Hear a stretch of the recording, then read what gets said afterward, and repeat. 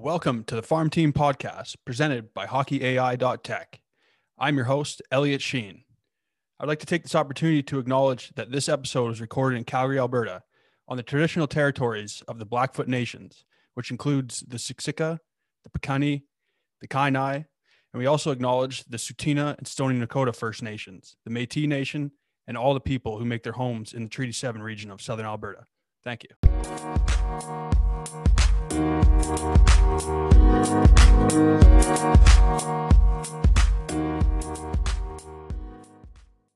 Great. I think we're live. So welcome. Today's guests I'm joined by Gord Watt. Gord is the operator of the high-level athletic therapy clinic in Lethbridge, Alberta, where he's also in his third year with the U18 Lethbridge AAA Hurricanes.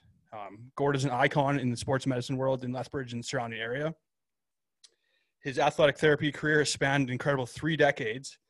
And as the Instagram commenter Logan Laverado mentioned, you are the best in the business. No one loves their players and teams like you, Gordo. So with that, I think that would be a good intro to the podcast and kind of give you an idea of the kind of guy that Gord is, and hopefully shed some light onto his perspective on the sports medicine side of hockey, and especially in Lethbridge, and kind of where it's headed in going forward. So Gord, welcome to the program. Thanks, Elliot. It's a real pleasure to be here. It's my first. I've listened to a couple podcasts, but this is my first in many years, and definitely my first podcast. I got a lot of friends and family interested to hear what I'm going to have to say, and I got people giving me hints about what not to say and what to say, and that. So Logan Lavy's comments there I'm very humbled by comments I've had from my past athletes. I just try to do my job and do it the best what I've been doing for 30 plus years, I guess. So, yeah, no, I mean, from that Instagram post, just going to give the audience a little bit of some insight there. But Gord mentioned that he's going to be on the Farm Team podcast, and the response through his Facebook and Instagram was pretty incredible. And, I was cruising through the comments beforehand, and it just really goes to show that the amount of people that you've reached, and then the impact that you left on them. So I'm sure they have some funny stories along the way, because who doesn't when you're involved in hockey and sports in general? So yeah, hockey, very small world. And a buddy of mine that was the equipment manager for the Flames for many years, we chat once in a while in Calgary, Gus Thorson, and he always says, hockey is about the people you meet and the friends you make. And that's so true. I can't remember some of the years and scores, but I can remember people and names and what happened. And there's just so many memories and stories I have that we could chat about. And I'm sure we'll get off on tangents here this week, but we'll plug away at it. Grinders get the job done, as one of my old players used to say. So we'll grind it out, Elliot. So. Exactly. Yeah. Awesome. Well, yeah, let me do that. Let me open it up, I guess, into get some more background into your personal life. And I was looking at Facebook, and it says you're born and raised Brandon, Manitoba. Is that? Raised Brandon, Manitoba. Yeah. Grew up in Brandon all my life. Played a bunch of different sports, but graduated to hockey. Yeah. Hockey. My life and career is sort of a stepping stone, but all connected. I played a little bit of hockey, got to midget AA in Brandon. That's as high as you can go, and had some highlights of my career. I had a very small cup of coffee in the BC Junior League in Revelstoke back in 1981. Played about 5-6 games. I was a 6'1" defenseman that weighed 145 pounds back in those days, and I got banged around quite a bit because I was pretty skinny. And at 17, I got mono, and that sort of ended my hockey career, and it got me into the refereeing and officiating world, which was a real good part of my life. I be a linesman at the Western Hockey League level, so I was on the pond with some great names, Theron Fleury, Peter Nedved, Joe Sakic, Jeff Odgers, Kevin Cheveldayoff, guys like that. It's really cool to have been on the ice with a bunch of those guys. Some of my colleagues they're finishing up their NHL careers as officials now, and it's kind of neat. But because I was so skinny, I was about 175 pounds then, and they were hiring guys in the NHL that were 6'5", 6'7". So I wasn't going to go there, and for whatever reason, I got into the athletic therapy world after that. My first experience with athletic therapy was I was in grade 8, and I pulled my groin really bad playing provincials, and came hobbling into school one Monday morning, and we had a student teacher that had played hockey for the University Bobcats in Brandon, and he goes, "Well, you got to go see my buddy, across the street." So he phoned a guy named Steve Dubinsky at Brandon University, and I hobbled across the street, and that was the start of my athletic therapy career. I worked with Steve. Steve worked on my body many times over the years, and finally in university, I answered an ad on the university bulletin board back then that said "Wanted Sports Medicine Center assistants." So, anyways, I walked down the hall and said, "Hey, Steve, can I be an assistant?" And he's just, well, what do you want to be an assistant for, Gordo? And I said, "Well, I think it might be interesting. It might be kind of good, and I'd always been in the hockey world, and I liked athletes, and I had a lot of injuries. So here I am now. I kind of got my life together in 1989, and graduated from Brandon University with a minor in geography and a minor in phys ed, which is kind of a weird combination, and went to Mount Royal College the next year for 2 years, and that's where everything started. That's out here in Calgary, correct? Mount Royal? Yeah, I was in Calgary, so I moved to Calgary for 2 years, and I moved back to Brandon to work with Steve at the clinic, and I worked with the Bobcats for a couple of years, which was a great start. I had good people on my team. Tom Skinner was the coach. I'm still friends with a ton of those guys on the team. And like I said before, it's such a small world. The hockey world is we're always running into somebody that we know or people we know mutually. No, for sure. And one of the conversation that we had previous to this, kind of the intro to the podcast, you were talking about how it's, come fast forward 30 years later, and, you could call a guy in any, team in the Western League or really any sport around Western Canada and have them, help you out in the drop of the hat kind of thing. So for sure, I Whitey in Lethbridge, the equipment guy there, has been a big help. If I wear out my diamond on my sharpener, or he hooked some jerseys last week, and it's always a pleasure to go and visit with those guys. And my son's in Brandon. He had his volleyball shoe fixed by Scooter Halady, the Weekends equipment for many years, and that's kind of neat to be able to. It's completely not hockey, but it's sports and it's good people. So for sure. Yeah. And just kind of talk a little bit about that too, as well. Your son is out in, do they call it Brandon University or University of Brandon? Brandon University. Brandon University. He's in his second year in the volleyball team there, and Rookie of the Year. Really, Rookie of the Year, Canada West all team. I was very proud. I don't pump my kids' tires enough, probably around the world. But he had a great year last year. It's fun because I know the therapist at Brandon University quite well. He was with the Calgary Flames for 8-10 years, I think. Yeah. And Steve Dubinsky, who I alluded to earlier, he's still one of my best friends, and we have sushi together in Brandon whenever we can get there. And he's one of the 3 people I trust in Brandon to help my son out if he runs it. Bizarre, but yeah, he's my kids didn't get into the hockey world, which is wonderful. I love watching volleyball. I love watching them play. And my daughter swam for 5 years in university, 3 in Lethbridge and 2 at U of A. She's in pharmacy at U.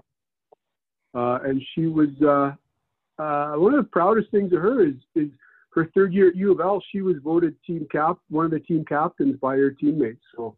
That was pretty exciting for me. I remember when that happened and that. So, but that's it's hard with the COVID because they're not playing volleyball. Yeah. They're doing their best. You know, they're practicing up till a couple of weeks ago, and then things got shut down. It's like the rest of the world. It's kind of bizarre that way.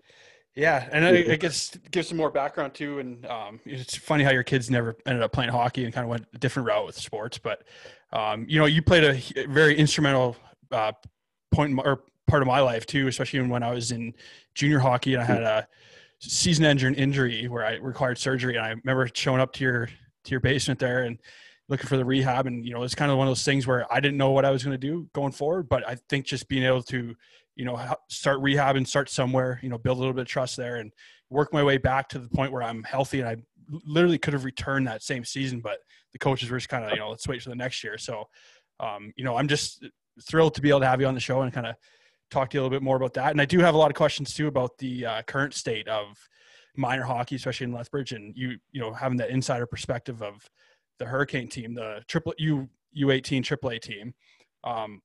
Let's kind of talk about that. What was the going into the season? Obviously, COVID was a thing, and then you know, fall rolls around, tryouts happen. Next thing you know, you now have a pretty important role on that team of being the, you know, the health and safety guy, I guess, with the team. Yeah. So what was the going into the season? What was it you guys looking like? What was the message? It was really unknown. We didn't know what was going on, if we were going to have a season, when it was going to start, what was going to happen. So the cohort got going. We had our 25 guys plus staff, lots of cleaning, masks on. Yeah. In the dressing room. I wear a mask on the bench. I'm pretty lucky. My brother, Graham Spike Watt, he's the equipment manager for the Manitoba Moose. Yep. In the Jets organization, and he was in the bubble in Edmonton for the playoffs with the Jets. So he had told me what kind of things they do, and awesome. Obviously they're a little bit different than ours. But we would practice our 3 times a week. We would. I remember we went to Okotoks and we got into the rink 25 minutes before the game started. So we're doing the warm-ups in the parking lot, and it's unload stuff, throw it in, strap it on, away we go. But you know, every team was in the same boat, so yeah, it was just a strange thing. And we're on the bus last Thursday, and we knew the press conference from Alberta Health was coming out, and we figured we'd get shut down, and yeah, we were shut down the next day. So we played in Calgary, and we were late because of the weather. The roads were awful. Our bus driver was awesome. Yeah. We got to the rink. I think they were warming up when we got to the rink.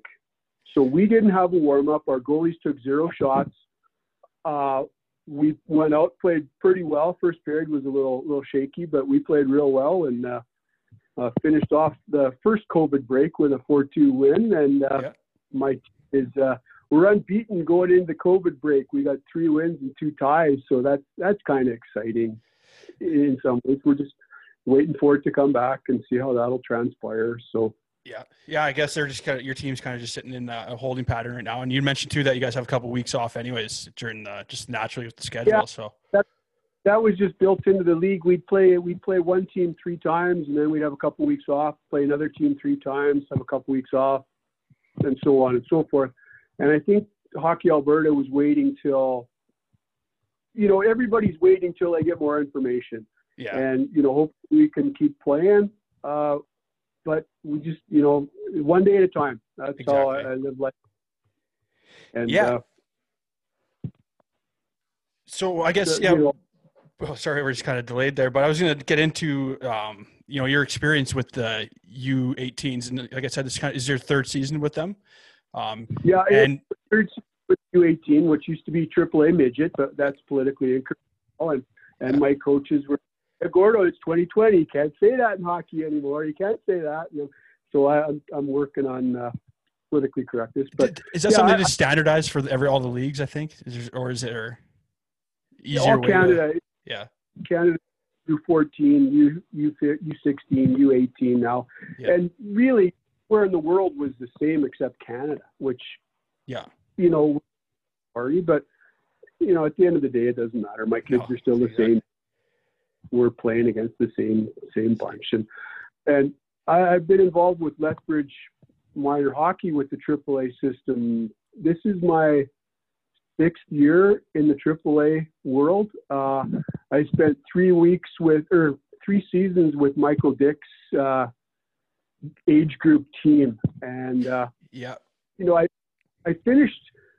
I was going to take a year off from hockey, but Mike Dick phoned me in late September, mid-October, and he says, you should come and hang out with us and work for us. And he says, we got a real good team coming.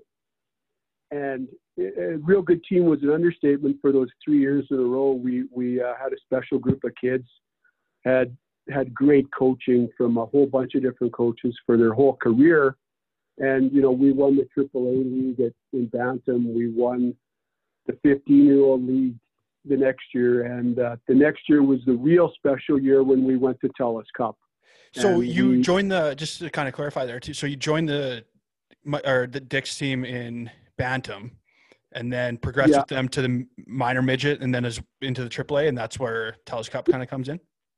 That's where Telus Cup comes in. Awesome. I think it was 2017. 2018. I can't remember the date. Yeah, 2018. I was just looking beforehand. You guys lost, or you didn't. You won third place, but you beat Toronto Young Nationals 4-0. Yeah, we won the last game 4-0, and it was the first time there'd been a shutout in a medal game. Carl Tedachuk was real good in net, and we were real good in front of him. Awesome. We played Quebec the day before, and my team was unreal. We were so unflappable going into last minutes of games or down and in overtime. That's huge. We tied it up with about 6 minutes left. And it's just like, okay, here we go. We'll get into overtime and we'll win. And as you know, Ellie, in overtime, there's no playbook. Run and gun. Yeah. They hammered a shot at our net, went off a couple guys and went in. And all of a sudden we were playing for bronze the next day. And to give my kids credit, they regrouped real well. Jamie Noodles McLennan came in, talked to us after the game. He's friends with Mike Dick and Joel Dick and those guys. And he says, that happens. You got a chance to win a bronze medal tomorrow. Go out and play. And I'm real proud of that bunch of kids because just such good memories that year.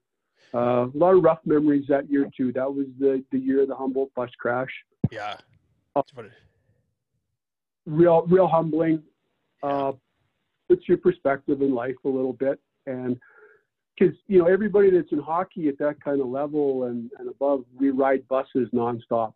Exactly right. Could have been any team in Canada or the U.S.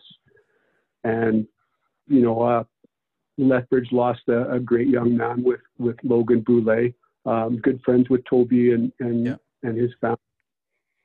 So organ donor, that legacy comes out of it. We played our games out of Logan Boulay Arena last year, first inaugural season, which was kind of neat. That is awesome. Yeah. Great. Yeah, it was cool. And you know what, we would see Toby quite a bit around the rink and that was that weekend was the weekend we were playing in Abbotsford for regionals to see if we went to Telus Cup. And we played real good there, but the Friday night when that accident happened, it was a tough Friday and Saturday and Sunday were a tough couple of days for a lot of us. It's unfathomable tragedy for sure, but it really serves as an inspiration to see the response to that, especially locally in Lethbridge and having those direct ties to Logan. So I've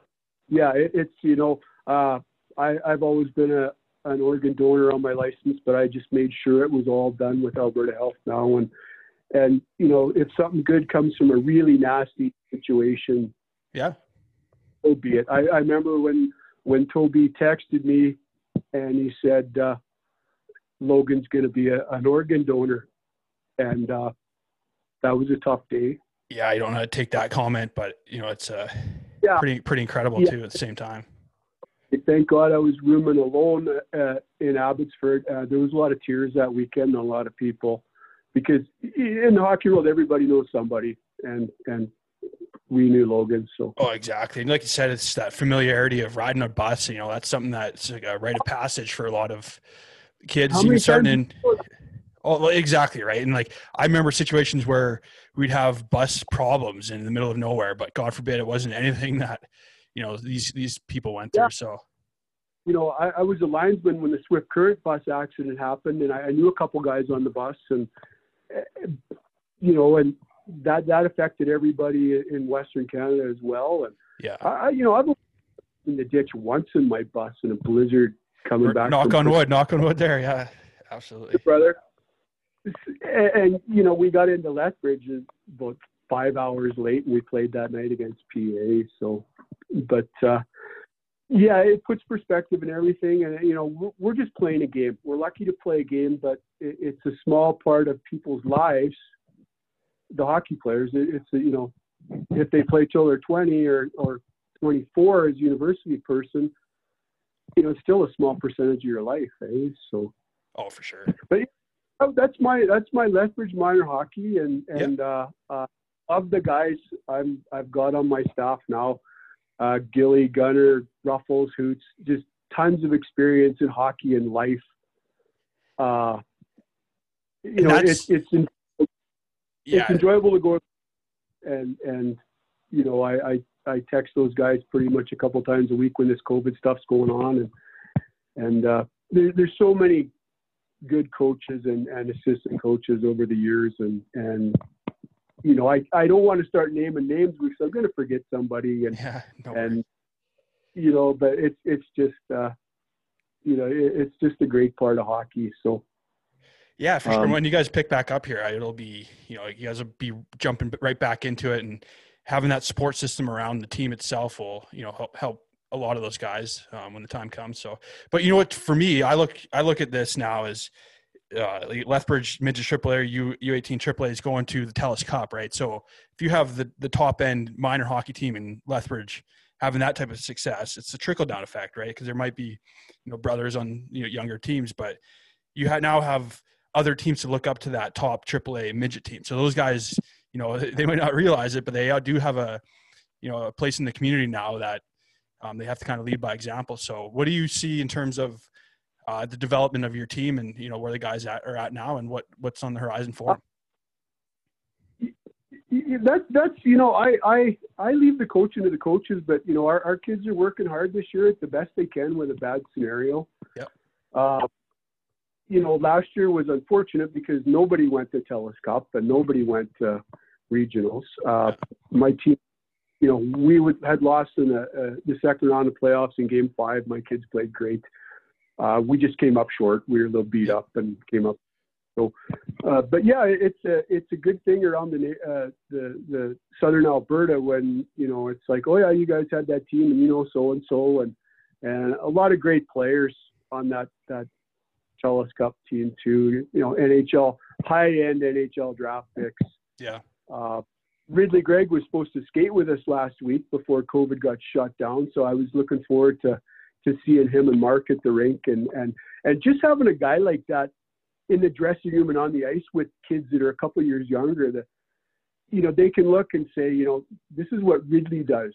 This is what so-and-so does. This is how he prepares for practice. This is how hard he works. It does rub off on everybody, and it's pretty cool that way. So for sure. And we spoke before about how, the biggest factor going from U14, U15, U16, et cetera, is the game itself doesn't change. But if anything, it's the level of commitment now that's involved is what kind of, leapfrog everything. So those guys, as you progress throughout your minor hockey, it really, the commitment level shoots way up as well. Way huge. And I've been fortunate to work at the university level and in the Western Hockey League, over a broad span of time. And one of the cool things about my career the last few years has been through knowing people in the world, whether it's an athletic therapist like Brooke Kozlowski and Moose Jaw. Yep. He phoned me up one day and he goes, yeah, hey, I'm going to U17 in November. Do you want to fill in for me in Moose Jaw for a couple of weeks? And I'm just, ask my wife and I'll ask sisters. And exactly. They're just, oh yeah, absolutely, it'd be a great experience. And it was a great experience. I met some great guys there too, I'm 8-1 as a Moose Jaw Warrior. So I'm pretty.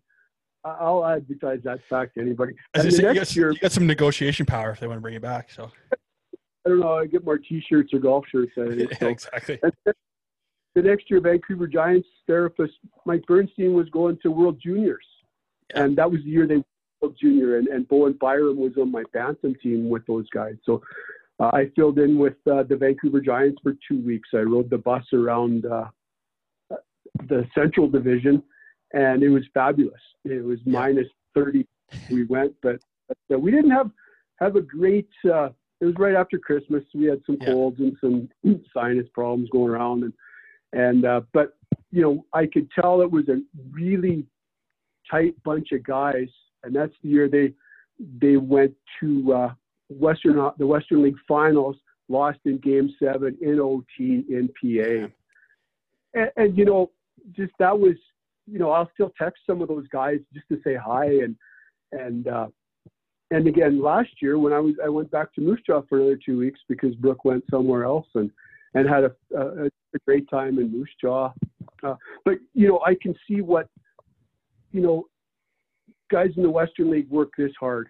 You know, I can't imagine what pro guys do, but I imagine it's even harder. You know, in the morning it's workouts and afternoons practice, and you know, after.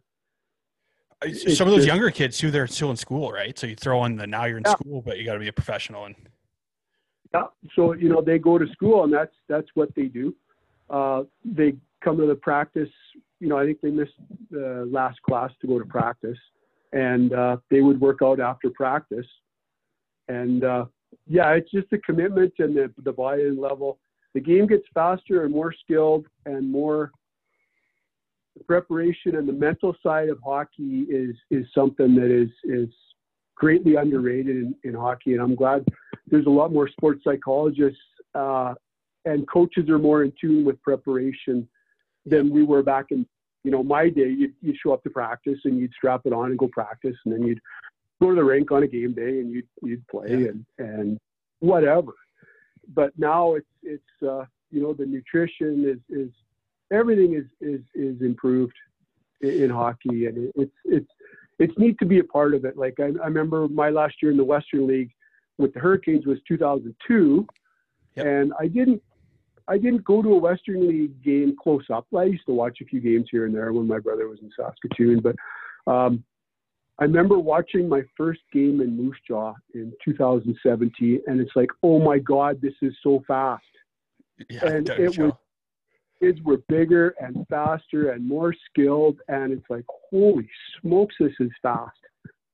And you know, it's just neat to see that progression, I guess. So for sure. I remember going to the Hurricanes games back in like 2002 too, and you know, you growing up, you're like, holy shit, these guys are good. And then you know, you kind of get to that same age group, and it's like, fuck, these guys are still at the top end talent. And you know, now I go back to games, and it's unbelievable how fast even the junior A programs are around here. Yeah, it's you know, I don't get a chance to watch too many junior A games. If we're in a rink where there's one going on after us, I'll try and stick around and watch. But you know, and the AJ, most of the players are trying to go to the college route. It seems to be in the AJ and that, but it's skilled too. I got a lot of buddies playing, a lot of my ex-players playing in the AJ and the SJ, and I don't think there's anybody in the VCJ right now, but I keep tabs on a lot of my players and you know, follow. Well, let me ask you that. You know, obviously you're not on the coaching staff necessarily, so you do have a really good connection to the team itself. So just in terms of like the general mentality nowadays with midget players looking to further their career into the junior programs, is there a preferred route that a lot of these kids look at, or is it kind of, you know, wherever would be a best fit? I think in Canada, kids still look to the Western League to go to that, try to get to that next level. I know that for many years, I grew up in Brandon. I watched the Wheat Kings. You know, Brad McCrimmon was my favorite player. I remember watching Hextall and you know, his escapades, and they had real good teams back then. But you know, in terms of kids progressing to the next level, I had a chance to go when I worked with Greg Gatto at University of Lethbridge. We went on an exhibition weekend to Minnesota. We played Mankato and St. Cloud and the Gophers in Minnesota, and I saw how they run things there. And I thought I was in the NHL for 4 days when I was in Minnesota. There was 5 doctors at every game. People filling your water bottles, people doing your laundry. The students. And there's 8,000 people watching some team that nobody's ever heard of from somewhere in Canada. Wearing half shields. Wearing half shields. Everybody else has got the bird cages on, and it was neat to be part of that. They had the band playing in Minnesota, and we went into overtime in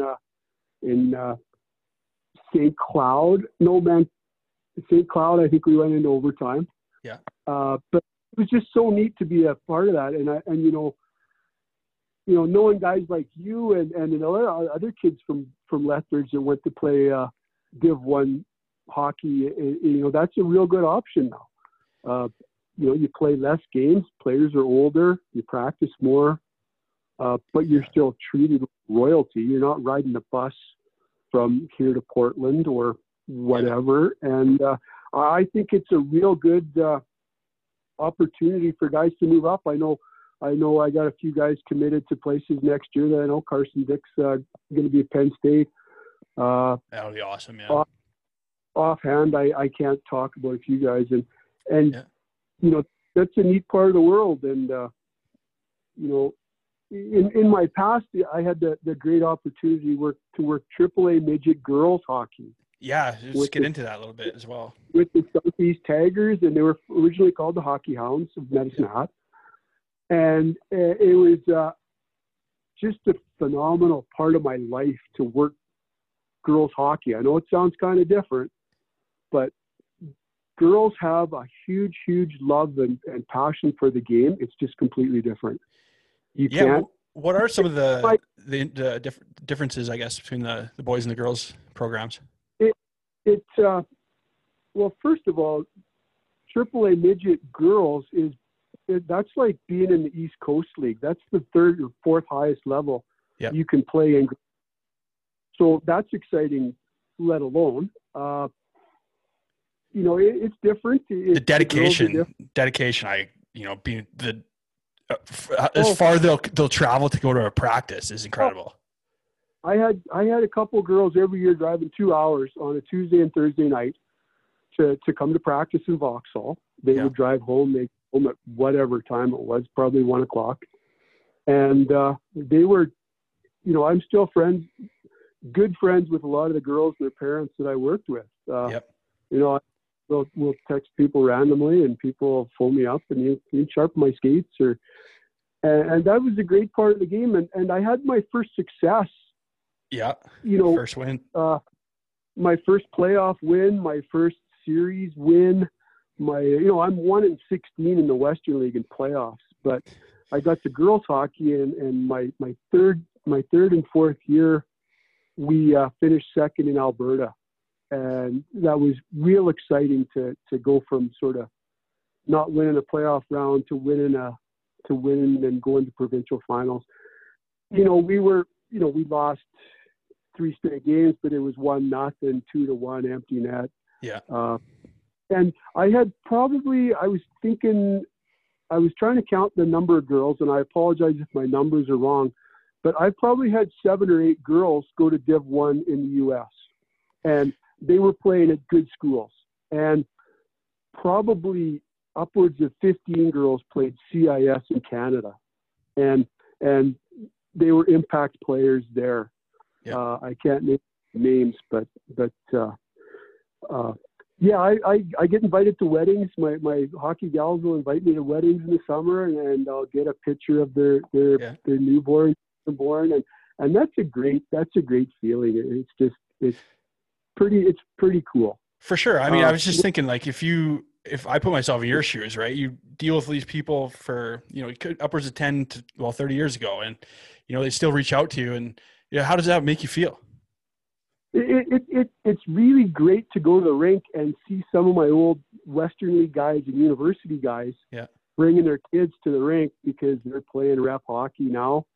Charlie Mattersdorfer, Justin Cruz, Jimmy DeMone, guys like that. Their kids are playing at a decent level now. Yeah. This is the first year I'm in my second generation. I got two kids on my hockey team that their dads played at U of L my first year I was at University of Lethbridge. Mm-hmm. So that's kind of neat to see. Some days it makes me feel really old, but most days I think that's just really cool to be a part of that. No, absolutely. Go ahead. No, I go up and practice and I'll see Shane Roost and Ryan Christie there. They played at U of L back in 1993 and 4, and we'll laugh about how different the game is now or what used to go on. And like I said, I can't remember scores, but I remember I remember profound things that happened in my career. For sure. My Stanley Cup win was beating the Golden Bears in Alberta in Clare Drake Arena Friday, Saturday night. That had never happened in about 16 years. And the Horns, we had a real good team that year. We lost in Game 3 of first round of playoffs in triple overtime. Scotty Bowles, our goalie, stopped about 187 shots. Yeah. We lost, but it was still one of the most memorable games of my career. The rink was packed at Nicholas Sharon, and it was just fun to be a part of that. And so you guys went up to Alberta and stole 2 games, and then came back. That was a regular. Oh, regular season. I see. The weekend. That was a regular season game. You go and play. You play 2 games in each university town, and U of A is a great team and great players and coaches. But we went up there and we beat them the first night. I think it was 4-2 or whatever. And the next night we were down 3-0 6 minutes into the game, and it's like, oh geez, this could go south. But we chipped away and got in time and. It was the funniest. We had this guy named Mark Shevchuk, and he was just an unreal skilled guy. Couldn't skate great, but he had unreal hands. And I remember him saying he was up to shoot next, and he goes, no worries, Horns, I got this one. He goes out there and he does some reverse toe drag shelf thing. Yeah. We score. Blake Ward stops Dylan Stanley on the next shot, and we win on a Saturday night at U of A, and the rink was quiet except for us hooting and hollering. So, but it's neat. I just know so many people around the hockey world. It's just pretty cool. Yeah, no, I bet it's pretty incredible when you take a bird's eye view of what you've done to the game and the people you've met. So it's awesome. Yeah, it's I'm trying to think up all the stories I would talk with you about, and there's just so many names. Well, so going off of that, let's get into that, because being the sports medicine guy and also the equipment guy on each of these teams, you're there every day with the players, and you're a great resource for them. And obviously November is men's health awareness, but the mental health aspect of hockey and sports in general, especially for males, is something I don't think is talked about enough. And, I'm sure there's times that you've, experienced throughout your career so far where guys have came to you with some issues, and, being able to talk to you openly about that is one of the most incredible things, I think, your role. For sure. And not just hockey, any sport. I think the athletic therapist is the sounding board. I would have people tell me stuff that almost has me in tears. Yeah. Everybody, nobody. I've got a big mushy heart. My allergies can get bad anytime something happens. But I've had people in all sorts of sports, confide in me things and ask me what they should do. And one of the great things about social media and all this stuff nowadays is mental health is recognized in hockey now.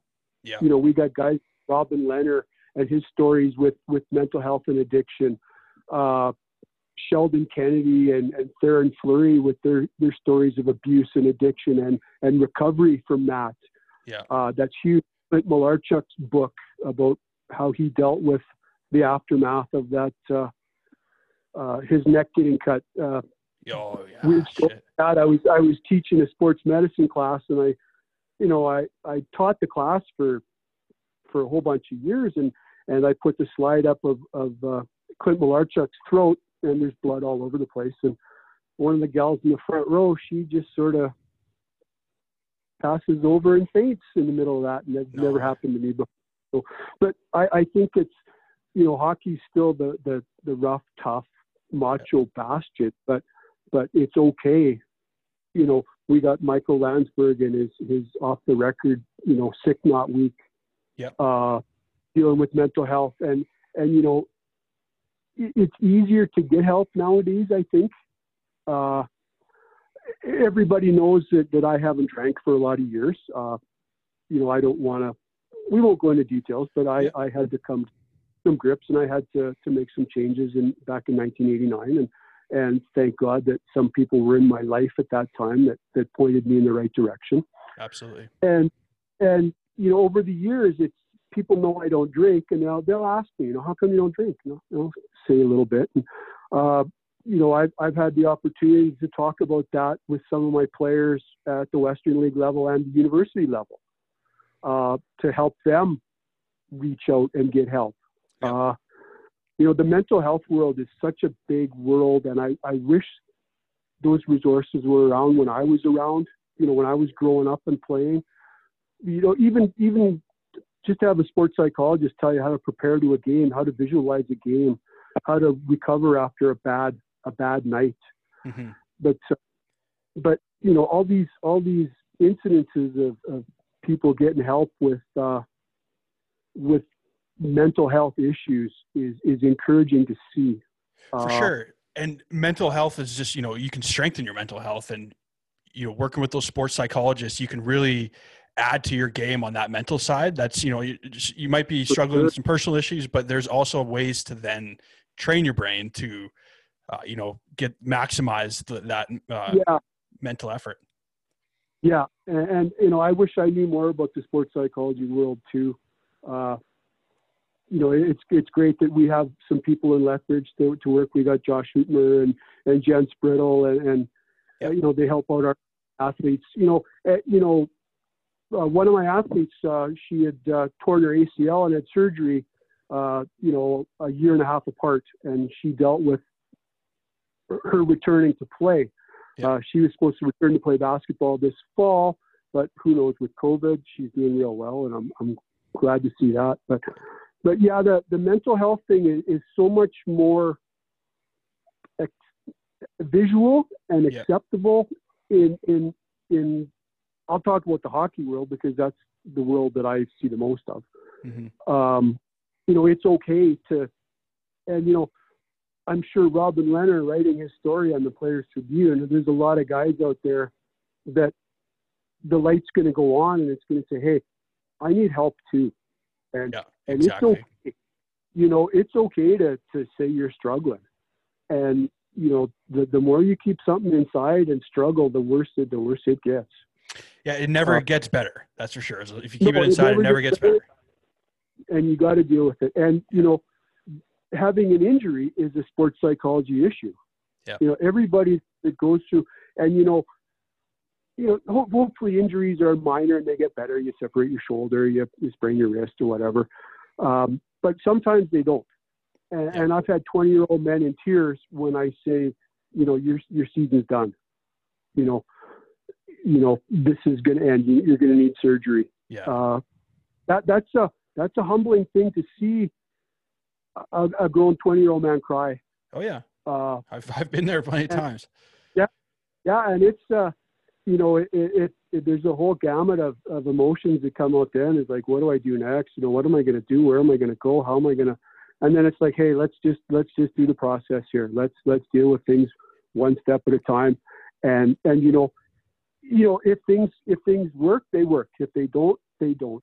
And when I started my career as an athletic therapist, I wanted to go to the NHL as an athletic therapist. After 5 years in the Western League, maybe I came to the conclusion that maybe it wasn't where I wanted to be. Yeah. That's a business there. You know, I've got buddies that have been fired in the NHL because a new coach comes in, or the coach needs to fire somebody to shake things up, and it's like, oh yeah, firing the therapist, the assistant therapist, because your team didn't make the playoffs. That'll help. Yeah, that's the issue, hey. Yeah, and that happens in baseball too. So I've seen that. Yeah, it's funny, but you know, back on the mental health thing, you know, Bell Let's Talk is like January 30th, and that's all wonderful. Everybody changes their Facebook profile to, oh yeah, let's talk, I'll listen. But that's gotta be 365 days a year, because mental health doesn't take a day off, and you gotta fight those battles, you know, every day. You know, I always cheer for the guys that I know in the NHL and Major League Baseball that I know have fought the same battles I have. Yeah. I can't remember a ton of names, but you know, sometimes people fight those battles and they don't win. Yeah. Like the big name, well, the most prominent name in Lethbridge is the Rick Rippon. Yeah. You know, most people know Al and his wife and his family, and you know, that I didn't know Rip that well. I only met him a couple times, and he was such a good guy. He was quiet. He was appreciative of when you did stuff for him. But you saw him fight those battles over the year, and I remember the exact time and place I was when it came over CBC News that Rick Rippon had passed away, and I had to stop the car and just sit there for a while, and it was just hard. Yeah, it tears you apart. It tears you up. It tears you up. It does. And you know, I try to look in the positives for everything. You got to find the good part, and you know, that helps people talk about mental health. You know, whether that's, you know, he had addiction issues because of mental health, or he had concussion issues. Yeah. You know, that was the year 3 guys passed away from suspected CTE, concussion issues, addiction issues as well. So, you know, one of the great things about Rick's passing is that, you know, the Winnipeg Jets and Craig Heisinger does a stellar job of keeping Rip's memory alive. And, you know, and some organizations don't have that mental health help, and more do nowadays. So it's good to see that way, but it's still really hard to see somebody lose that battle. And I remember they interviewed Zinger on TV, and he said, maybe depression just won in the end. You know, he had all the doctors. Maybe depression just won, and it's a crappy thing to think about, but you know, it's life. Bad things happen in life. It is. But you're exactly right. When you put mental health and mental health awareness on the forefront of your organization to make people, you know, feel comfortable. In fact, they can openly talk about that kind of stuff. That's to me the biggest step you can take to show that, you know, that you are willing to work with them, because people are just scared, right? And you know, when you're scared and you remain quiet, nothing ever good is going to happen. So. Yeah, that's the hockey world for years and years. Nobody wanted to have depression or anxiety, and now it's okay to ask, to say. Yeah. And as an athletic therapist, I think a lot of athletes, they maybe don't want to go to the coach and talk about it, but you know, they'll sort of come into the equipment room or the therapy room, and you know, nobody else will be around. They'll say, hey, you know, this is going on. Yeah. And I'll say, I'll listen, and you know, how can I help you? Exactly. You know, maybe you should talk to this person. Maybe you should talk to that person. You know, there's a ton of people we can talk to nowadays. You know, for sure. Sports psychologists, there's counselors, there's assistant coaches, teachers, athletic therapists. You know, somebody's got to get the ball rolling. Yeah. For those people. So, well, go ahead. Go ahead, Joe. I was going to say, for me, you know, my personal experience, it was the injuries that, you sustain when you're playing, that's what can lead you down that dark road, right? Where you don't have a good support structure to help you, trust the process to bring yourself back to where you need to be. That injury can just kind of cripple you at that point. So it is working directly with people like yourself that allow you to kind of, gauge where the person's at with their injury and where they're at with their head. So you kind of have the frontline worker, I guess, in that aspect. It's a hard thing to do. Some people, everybody deals with everything different. Some people, okay, this is just a speed bump to get over. Other people, it's real hard. It's an everyday thing. Yeah. An everyday thing, and you just do the best you can. But you're right. You said before, like, life is not easy, right? So no matter what, it's going to you're going to have to overcome adversity throughout your life. So it's just a matter of how you prepare yourself for that. Yeah. And life is life. People die, people die in life.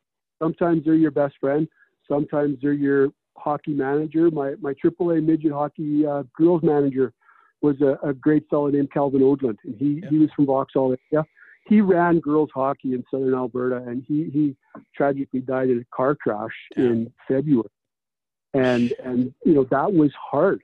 Like my team, like he impacted every girl on that team, the coaches, and my coach Stu Peters made me go and do a speech before the game. Yeah.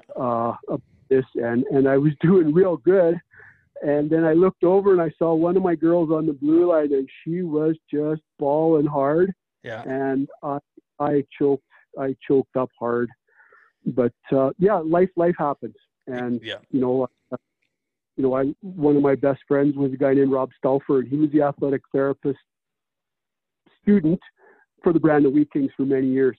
He died of cancer just before his 40th birthday, and that was a hard couple of years to go through. It sucked. But hey, that's life. Exactly. You got the rink to go to, and grieve with people, and this is a hard time. The rink is, and this, Elliot, the rink is your safe place. Yeah. It's good to go there and to be in the dressing room and to be around the guys, and you go and practice, and you're not thinking about your exam or your girlfriend or your parents or whatever is going on. And that's a safe place. And now maybe that's why there's a lot of people struggling. We don't have that safe place to go to right now. Yeah.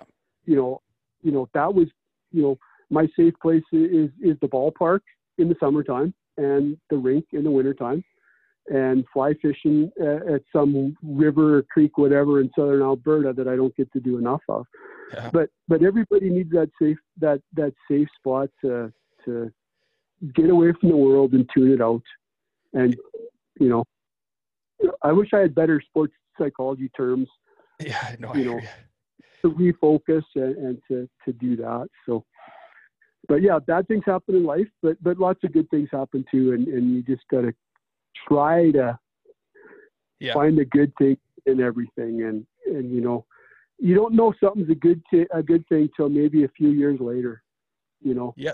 That's exactly it. Where the troubles you're dealing with today are going to be, you're going to look back in time and say, that's the most powerful thing you've overcome. And, your perspective on that situation is going to change drastically.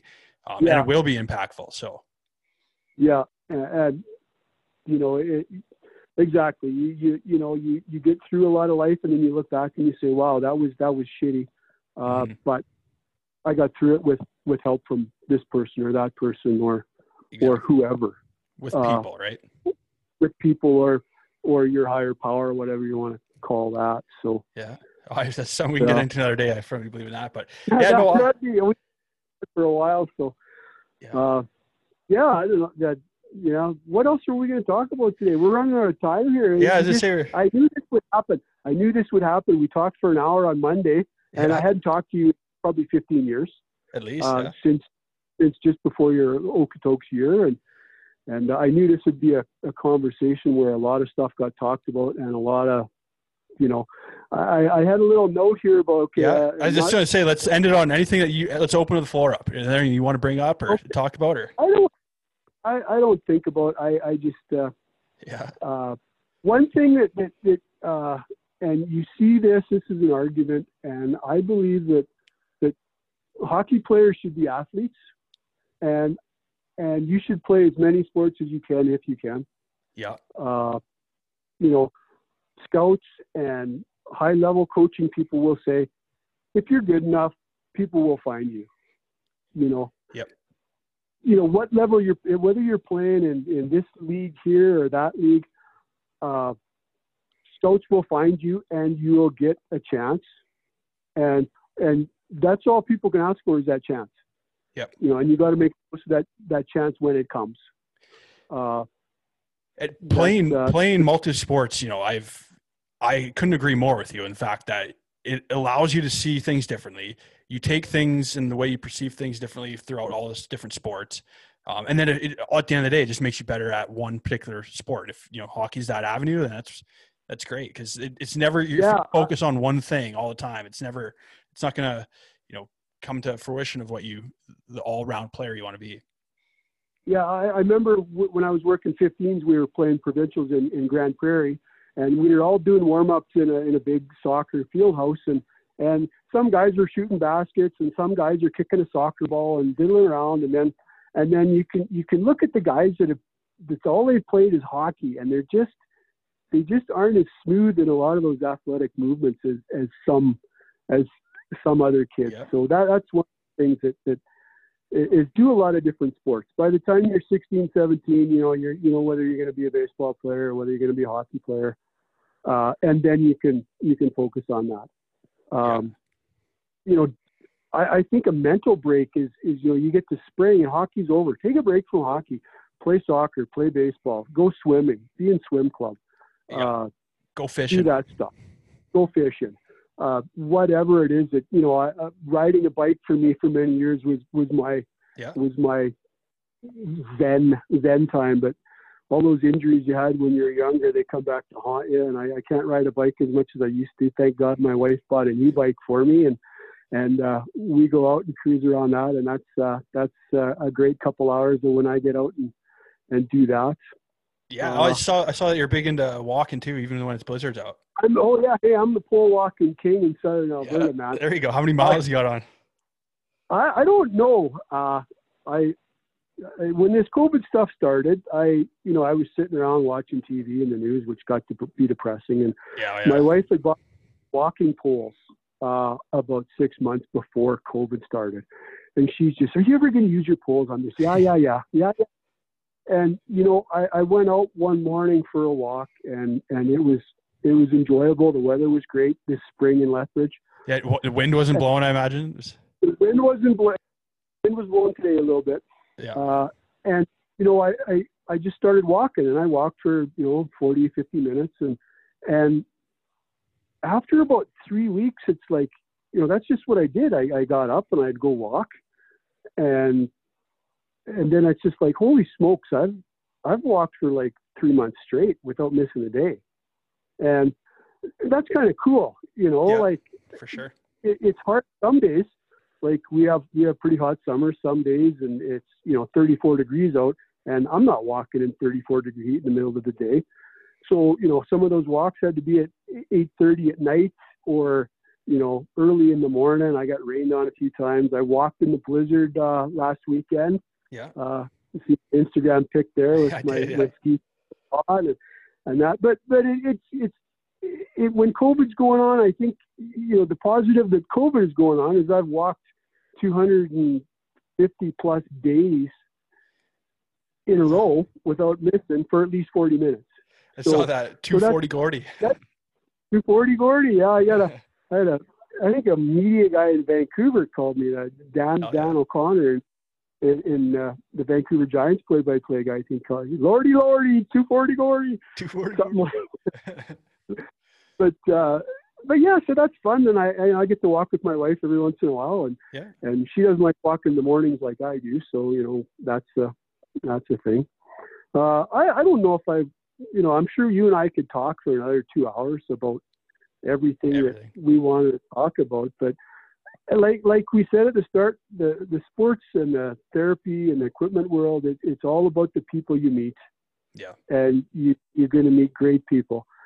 In my career, there's of course there's people I didn't get along with great or didn't like as much, but I think it's 99% of the people I enjoyed dealing with and still deal with. I deal with some rodeo cowboys nowadays, and they're just awesome people to deal with. My clinic, I work with a little bit of everything. It's a little quiet right now. I got a cowboy coming in. I got a cowboy that runs a grocery store coming in, and I love helping those guys. Absolutely. The clinic world is a nice change from the sports world. It's some days I prefer the rink, some days I prefer the clinic. But it's all. Most of it has been just a great experience. And sometimes when you go to the rink and you feel crappy, you're kind of sore and stiff and tired, and I'm just working U18. I don't have to go to the rink every day for like my buddies in the dub and the junior leagues. They're there 18 hours a day, and they work hard every day. And there's pressure and bad things happening too. But you just the next day is a new day, and you get up and you plug away at it and find your next new experience. So absolutely. Well, it's great that, after 30 plus years, you can still say that, and, something you still enjoy is going to the rink. So, the bus ride's getting harder, Ellie. I bet. Yeah. It used to be like, I never was a great sleeper on the bus, especially if the weather was a little sketchy, but now I'm better than, but we don't have to go from Seattle to Lethbridge anymore. We go from Edmonton to Lethbridge or Grand Prairie to Lethbridge, which is still a long haul. But yeah, the bus rides are harder, but my coaches, they make it fun. We got lots of snacks, and athletes are good people to be around. Yeah, they're pretty positive. They're usually pretty upbeat. You never know what you might see or hear. And I shake my head at some of the things that I hear. Social media is, who would have thought 15 years ago that we'd all have these cell phones and we'd be talking over your computer about whatever. And that's the thing of social media is you got a hold of me to talk about this. So, I knew you were at Merrimack for a bunch of years, but then I didn't know where you were after that. And here we are chatting. So social media is a good thing in a lot of ways. I try to be positive and upbeat on social media. I try not to post weird bad stuff. So well, that's because they have all their algorithms in the background just to get you as fired up as possible. So they're doing their job. It's just a matter of. I guess so, but it's athletes are a great bunch to be. Sports is a great world to be in. We didn't even talk about baseball. We could talk 2 hours about minor league baseball and college league baseball. It was a hard summer this summer because it was the first summer in 18 years that I haven't been at the ballpark with the Lethbridge Bulls. Yeah, no season this year? Completely canceled? No season. Yeah, completely canceled. They shut her down in the middle of May. Well, I guess, it's travel, and a lot of the kids in the league are Americans. Big thing too. So it was a weird year for that, but I got to go fishing a little more. I got to walk a little more. I got to do a little more things that you don't do when, we've got a ball game this weekend. I'm going to be at the ballpark at 5:00 and I'll get home at 11:30 or whatever it is. But ball's a different world too. And you meet great people in baseball too. So, we'll have to do this again because we're going to get we'll get baseball AI at some point. We're doing hockey AI right now, so baseball is on the following suit. And again, it's to get an insider perspective on certain situations, and obviously with you being on the sports medicine side, it's cool to hear what your side of the story and what you've seen over the last 30 years. So, and like you said with social media, I'm able to send you a link that you click, and now we're both talking and can record it. So I'm looking forward to it. We needed some assistance from my wife on the technological, but you talked me through it. I got on the computer, and I hope all the people that they got a little bit of a chuckle out of everything. I was just saying, I got written down here, be positive, no potty mouth, make sure the filter works. And I think I might have said one or two bad words, but it wasn't too bad. And as everybody knows, I like to talk, and sometimes my comments on the bench are a little, or in the dressing room or the bus are a little rough. It's like what Labrado said with Canada West. Said, you're the Canada West PIMS leader for therapists and trainers. And I'm sure I was suspended once or twice. I'm not proud of it, but every time I was suspended or every time I was penalized, I was sticking up for my players because I thought something was going on where it was a danger issue or a safety issue.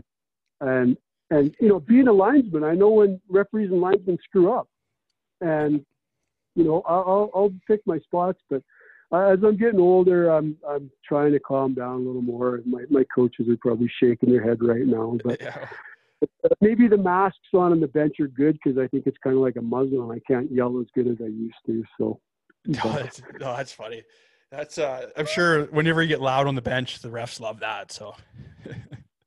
Yeah, it depends if you're at home or away. The guys at home, they'll say, "Gordo, settle down." Yeah, Gordo, quiet her down a little bit, and I'll say, "Okay, yeah." But I don't get that benefit on the road a lot. So, but I haven't been thrown out of a baseball game yet. I'm sure. I don't know if that'll ever happen, but I'm friends with all the umpires in Lethbridge, and we have good conversations about that. I swear them in check or something. So. Well, you just said it, so you put it out to the universe. So who knows what next season will bring? Who knows what next season? I hope there is a next baseball. Yeah. I hope we get back to hockey soon. I hope we get back to kind of normal soon because it's what can you do? You do the best you can. For sure. So we got to wear a mask. I get it. I've got friends that are doctors and they're worried.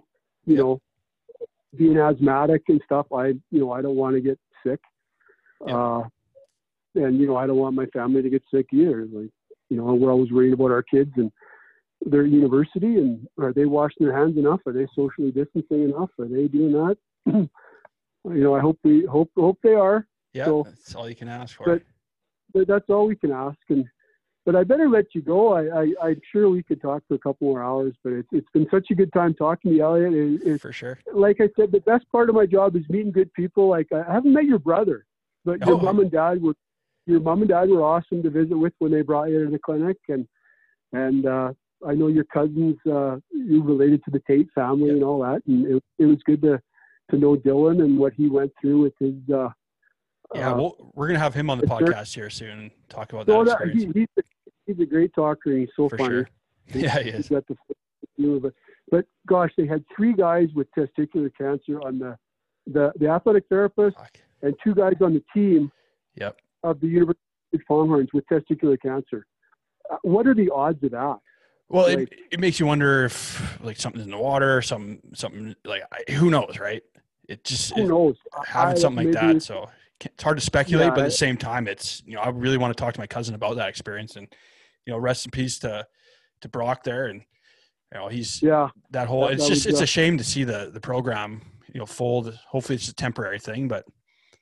Horrible shame to see. I was saddened, pissed off, upset, mad, disappointed, because when I got to Lethbridge, I didn't know very many people, and thank God that one of them was the assistant coach of the Lethbridge Pronghorns, and he asked me to help out, and that's where I got my start in Lethbridge. So to see the Horns program go down is sad, but my U18 team is in the Horns men's dressing room at Nicholas Sharon. All the photos are still up on the wall. There you go. There's, I can show some of my kids, hey, there's your dad. Your dad was my coach. And, this is me when I had a lot more hair and it wasn't gray. So that's a great, we got a big picture of Brock Hershey on the door as we go in. And my young kids, the kids on my team don't really know Brock. So we'll tell them some stories about Brock. I know he was close to our coaching staff and me. Going to a funeral like that is just, the place was packed at the rink and they were all hockey people wearing their hockey jerseys. Yeah. Incredible. Incredible. Yeah. Guys I hadn't seen for 15 years would come up and we'd hug and have have a cry about Brock and chat about what he meant to us and what he was the bravest man in Canada. Like, we were going through our bantam. Was it Telus Cup then? 2000. No, it was midget. It was midget. We were going through that. We just won Alberta, and I messaged Brock and I said, "Hey, I'm going to try and get over and show you our pennant. You know, I'll get over in your front lawn and send you and show you our pennant." And he says, "Yeah, man, bring it over." And I didn't get a chance to do it because it was the last part of his battle. But to be so upbeat and to fight like he did for so many years is like a true warrior. Sure. Yeah, it was, we could talk about people like that for days. So, but anyways, thanks so much for having me, Elliot. Absolutely, Gord. It was a great thing to do. I was a little nervous and my first podcast experience was a good one. So yeah, well, maybe one day I'll get on the radio and I'll have you back on. Oh, perfect. Thanks, Elliot. We'll talk to you later. Take care, Gord. Take care. You